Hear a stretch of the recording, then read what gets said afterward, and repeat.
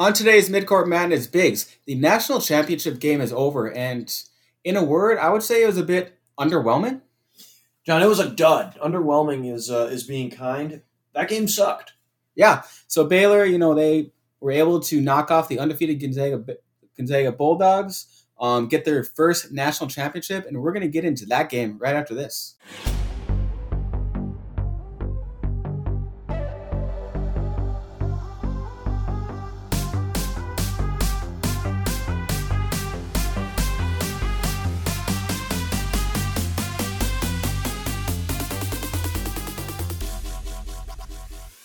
So yeah, Biggs, I feel like this game was really decided, really in the first 2 minutes. I tweeted out after 2 minutes, Davion Mitchell already had 4 points, had a charge taken against Suggs. They get Suggs with 2 fouls right away, guy who was really their leader for the most part. And they just couldn't really bounce back from that. An awful lot can happen in 2 minutes, John.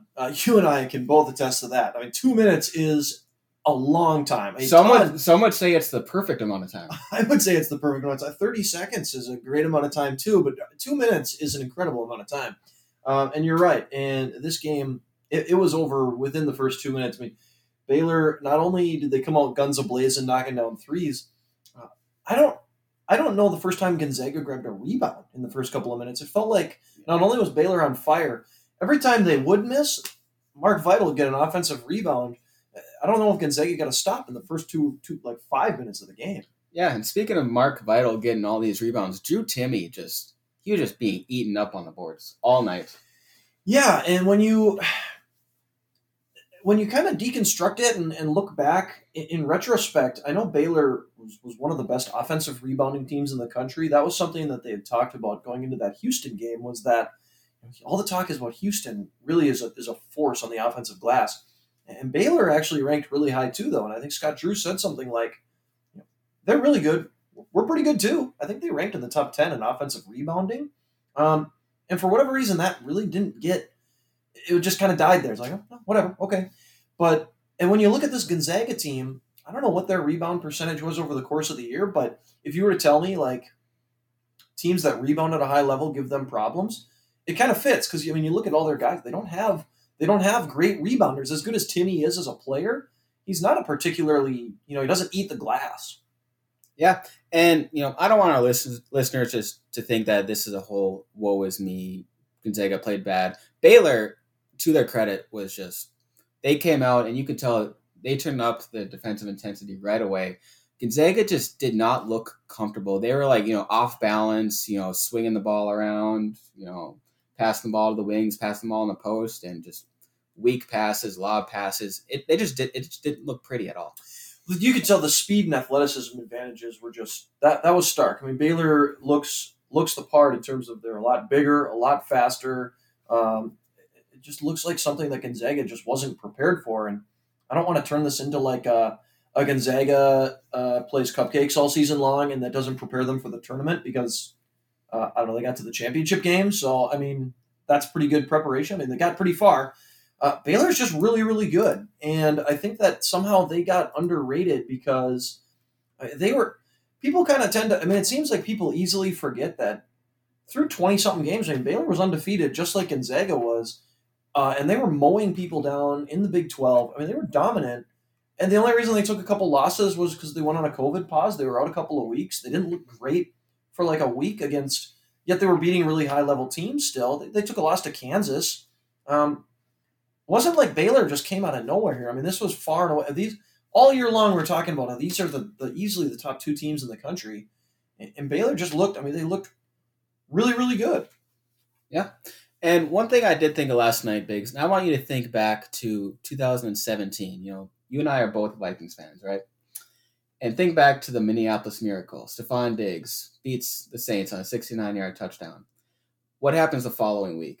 They get absolutely blown out by the Philadelphia Eagles on their way to a Super Bowl title.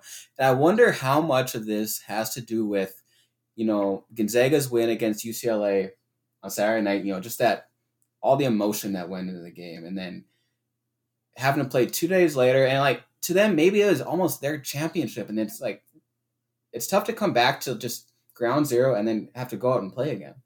Yeah, it's really hard. I mean, after you kind of you fire all your bullets on Saturday night a little bit to get by UCLA. Meanwhile, Baylor, that game's over at halftime when they beat Houston. It reminds me kind of 2015 when Wisconsin, it was like their championship was that undefeated Kentucky team, remember? And you had Wisconsin with like Frank Kaminsky and Sam Decker and Nigel Hayes and company. And Wisconsin knocked off undefeated Kentucky. They had spent the entire season basically wanting to get back to Kentucky because they'd lost to them in the previous Final Four. And they beat them. And that was like the game of the year, remember? Mm-hmm. Game of the year was an amazing upset. That Kentucky team is going to go down as one of probably maybe the best team to not win a title, maybe in the history of college hoops. And Wisconsin knocked them off, but they kind of blew their wad doing it, right? And then they have to play Duke the next night or 2 nights later, and Duke has kind of an easier path to the championship game, blowing out Michigan State, if I remember correctly. And Duke ends up winning the game. And I don't know how much of an impact that is. I have a hard time with that being too much of an impact because they're 20, 21, 22 years old. So I don't think like fatigue is a big thing. Maybe there is something too, though, just they got to collect their sea legs. And in the first 5 minutes when they're trying to collect their sea legs and against another team, maybe you're down 14-10. They were down 14-0. And you're not going to come back on a team like that. Yeah. And, like you said, I think early in this game, I think it was like 16-4 very early on. And I was actually surprised, like, Gonzaga was able to get it down to 10 at halftime. And I'm thinking, maybe there's a shot. I tweeted out, the first 4 minutes of this second half is really going to decide this game. And honestly, that second half is weird because I'm watching, and if you would have just taken the scoreboard off the screen and just played the first 5 minutes and asked me like if they had cut into the deficit at all, I would say, I think they did. Probably. I think they did. Yeah. But I think it actually jumped out to like 12 or 13. Yeah, I think at one point Gonzaga had gotten it down to maybe 9. But then it jumped right back up to 16. Right back up to 16, exactly, within the next probably 3 possessions. Baylor, they knocked down, you look at the stats, I think they knocked down 10 threes.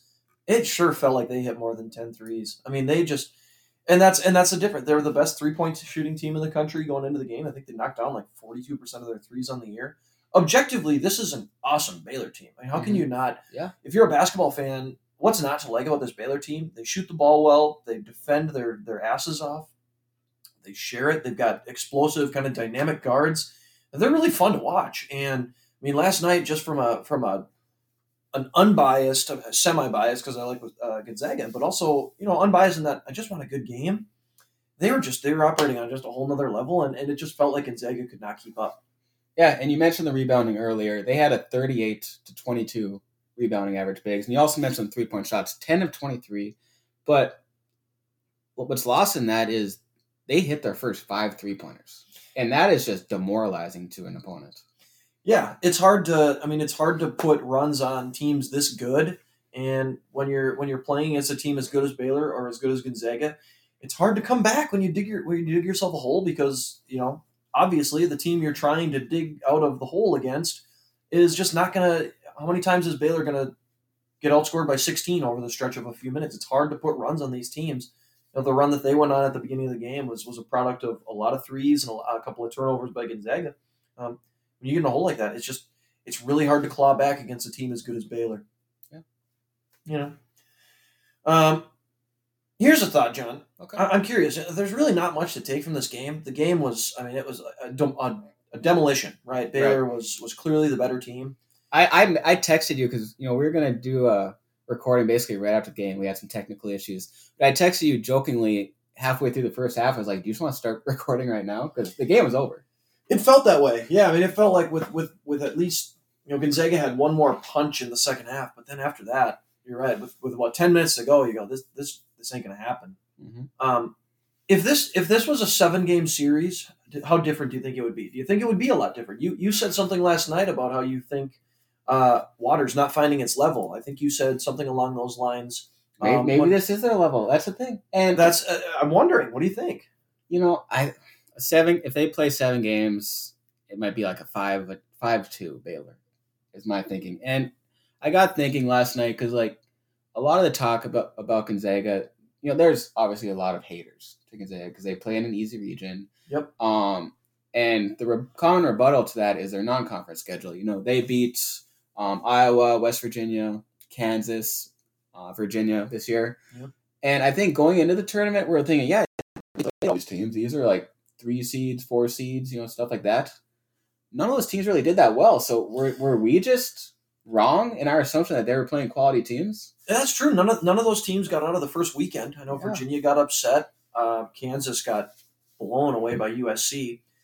I don't know. I tend to think the haters. If you were to ask each individual hater, like the complaint usually is, they play in a cupcake league. Okay, put Gonzaga in the Big 12. Okay, if they play 22 games or whatever, 20 games in the Big 12, I think they lose like 4 games. Okay, you go 16-4. Yeah, it's pretty good. Yeah, probably still a 1 seed. Yeah, right. Put them in the Big 10. Okay, they might have to play. Yes, there are better teams than BYU or St. Mary's in the Big 10. Again, I think they probably go like 16-4, 17-3 year in and year out. This team probably does even better than that. I guess I don't understand. Is their win total from year to year inflated because they play in the West Coast? Yes. I don't even think the most pro Gonzaga folks can say it's not. Generally, they go 27-4 or 28-3, 29-2. If they play in a power conference, though, they probably are like, I'm speaking in hypotheticals, 25 wins, 24 wins, right. Maybe 3 or 4 wins less. Okay, that's still a 1 seed in a lot of years, or a 2 seed in a lot of years. They got a really good program, and you're right though. There's never. I think I was talking to another friend about this. They could win. I mean, not realistically, but they could go undefeated for the next probably 3 seasons. They could win 2 national titles, and there would still be people that just hold on to this. Mm-hmm. Nope. It's easy to go undefeated when you don't play anybody good. They've also have, what is it, 6 straight Sweet 16s? There's this narrative that they choke in the tournament, right? Right. And I don't know why. I don't know where that came from. I know the Adam Morrison team was kind of the first one that was probably looked at as like good enough to maybe win the whole thing. I think that the 2000 Gonzaga Bulldogs and even into like the early teens are different than since about 2016 on. Yeah, they have gotten to another level. Obviously, they were very good back then. They have gotten to another level since then. And you look at the recruiting now, like they're probably going to get Chet Holmgren. They're actually getting 5-star guys now. Before they were surviving off of transfers. Didn't they get a lot of Australian players too? They go overseas to get guys from they get guys from Europe. They've leveled up, no doubt, in the last like 5 or 6 years here. They've gone to a completely another level now. They started kind of tapping into the transfer market. When they had Kyle Wilcher, remember him from Kentucky, and they had Nigel Williams-Goss, and they had Brandon Clark a few years ago who was really good. Yeah. They've really, really leveled up through getting good transfers, and now it seems like they're kind of on their way here to go on another level. Because you're right, if they get Chet Holmgren, I'm not convinced he'll go there. To be honest, you think he's going G League still? I think it's one of those two. Yeah, based on very little inside knowledge, I tend to think you're from Minnesota, so you have all the knowledge. True, and he's my favorite player since he's from Minnesota. Right. I love him more than I love anything except Target. Right. But if he doesn't play in the G League, he'll have to have turned down at least $500,000. If he goes to college, though, the betting favorite is Gonzaga. So if you get him, they have another 5-star guard already locked in Hunter Salas. They could very well get Walker Kessler. Hurts my heart. They're going to get somebody. Yeah. They're going to be a transfer force. So, I mean, I think Borzello from ESPN came out with like a way too early top 25 and like 3/4 of it is. How do you do? I saw it so many of those. How do you do it when a quarter of the players are in the transfer portal? You have no idea who's going to be. And you've got another probably 100+ players that are going to test the waters for the NBA. So you won't even know what they're doing until June or July. Yeah, and that's the thing. It's kind of an exercise in futility. You saw like 3/4 of his teams are. I'm just kind of betting on coaches at this point, which is probably a fair bet. But Gonzaga's way up there, right? A couple things go here and there. I think they're going to be really good, and they've put themselves in position where they're always going to be at least in the mix. Speaking of which, so we just bashed the way too early top 25 rankings. Do you want to do a top 5? Oh, you want to do like a top 5? Yeah, okay. Absolutely. Okay, here's mine. Draft one. How about you draft 5 and I'll draft 5? Okay, are we doing Snake again? Yeah. Okay. You can have the first pick. My number 1, Bama. Bama. Yep. Okay. Yep. I'll go UCLA. UCLA? You get 2. Oh, I get another one. Oh boy. Let's see. Give me Ohio State. Ohio State. A team that was, not off the chart, but like backwards, and didn't make the tournament, but has a very good recruiting class. Duke. You taking Duke? Yes, I think they're going to be good next year. You okay? I must have hit my head. They're going to be really good. Okay, I don't like that. Either. The other one, and this is partially because I believe in the coach, and they do have a very good recruiting class coming in as well, is Michigan. Yep. So that's 3 for me. All right. I will go with the other Bass Ackwards squad from last year, and I'll take Kentucky. They've got 2 awesome transfers already locked in. They're always going to recruit at a high level. And that's kind of one, too, where it's like, I'm betting that Kentucky doesn't suck 2 years in a row. My second pick, I'll take Gonzaga. I think Gonzaga is going to be awesome. If Timmy comes back for them, if Nembhard comes back, I think, you throw in a couple of those recruits and they're going to get somebody in the transfer market. There's Gonzaga. Okay. I'm going to go Baylor. I think Scott Drew has a good thing going there. They do lose a lot. I imagine they're going to get in the transfer portal. Basically, their recruiting class is awesome, too. That, too. And most of this year's team was built in the transfer portal. It was. I need one more. Let's go. I'm going to go Virginia. Ooh. I'm going to go Virginia. Look, this is going to hurt you really bad. I hate it. I'm picking 2 teams I hate. Teams you can't stand. So you get one more. Yeah, I get one more. Let me think here. Gosh, this is good radio. Trying to think. I'm going to go Kansas. I think do I want to go Kansas? Such a blue blood take. Do I want to take Kansas? Yeah, I'm going to take Kansas. They should have 4 starters coming back. If they figure out their point guard spot, they'll be really good. Although, I don't know what the NCAA hammer. The NCAA might put the hammer down. That's right. Kansas. They might get a tournament ban. Yeah, I'm gonna back out on Kansas. Actually, I rescind my Kansas pick. Yeah, I'm thinking Villanova. Part of it is if Gillespie comes back, which I don't know what the steam on that is. He's not a particularly Does Robinson Earl stay? No, I don't think so. He was pretty close to leaving last year, I think. Okay. But they do have. If Gillespie comes back, you got all 3 guards coming back, and I wouldn't be surprised. They've sneaky tapped into the transfer portal every once in a while. They're out east, so I'm intrigued where some of these, like Trey Mitchell, the really good big guy out of Massachusetts, who's at the top of probably every transfer list for a big man. Really curious where he ends up. He's based out of, I think, Connecticut. So Villanova's right down the road. Maybe if he goes to UConn, that'd be kind of interesting. But yeah, we're doing a way too early thing. So I'm taking Villanova just on the blank idea that Jay Wright's going to figure it out because he's the man, and he'll have suits again next year, so you can't count them out. So yeah, that's our way too early top 5. Technically a top 10 because we each did 5 teams. You have anything else?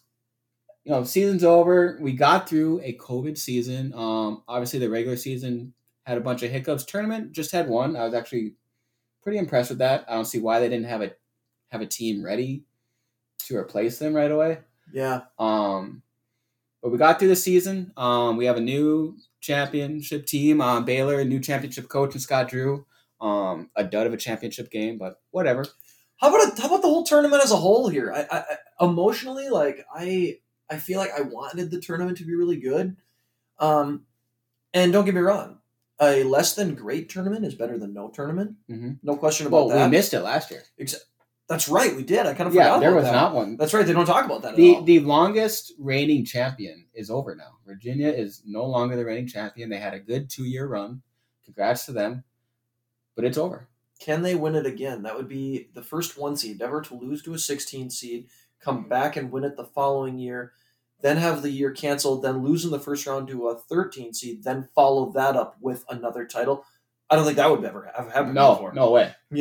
That'd be amazing. And sprinkled in there is a first-time championship out of a Baylor team. Making history. Yeah. I don't know. I got nothing else to add other than that. I'm sad. I'm always brought this kind of seasonal sadness when the tournament is over, just because I love college hoops. It's my favorite sport, bar none. And I feel like Jay Wright wandering the sidelines without my suit on. I feel like I'm directionless now, and I don't know what to do for the next 7 months. It's a sad state of affairs. We're gonna podcast. We're gonna have to. Luckily there's gonna be incredible. We're staring down the barrel here of an unprecedented amount of turnover in the college hoops landscape. I mean, the coaching carousels already had some big knocker kind of stuff going on, and the amount of transfers, like you said, a third of players is probably going to be in that thing. It's going to be interesting. There's going to be some. I'm sure it'll be a juicy off season. Yeah. So that's the episode. Like we said, it's the off season now. And Biggs, I was thinking about this today. Like, what are we going to talk about during the off season? It's going to be interesting. Like, transfer portal? Are we going to do a weekly transfer portal update? Weekly coaching updates? We'll see what happens. Recruiting news? We could cover the TBT. There you go. That's true. We're gonna see what happens. We're not gonna wing it. Yeah. There's winging it, and there's seeing what happens. Yeah, we'll see what happens. Yeah. We're probably gonna take the rest of the week off. We'll try and get the next episode up early next week. I'm not sure what the summer schedule is gonna look like. It could be a once a week. It could be 3 every 2 weeks. I have absolutely no clue. It could just be as stuff comes up. So like I said, we'll release the next one probably next Monday or Tuesday. But in the meantime, check out our Twitter at Midcourt Madness. Check out our website for any new blogs, midcourtmadness.wordpress.com. And we will see you next Monday. Peace.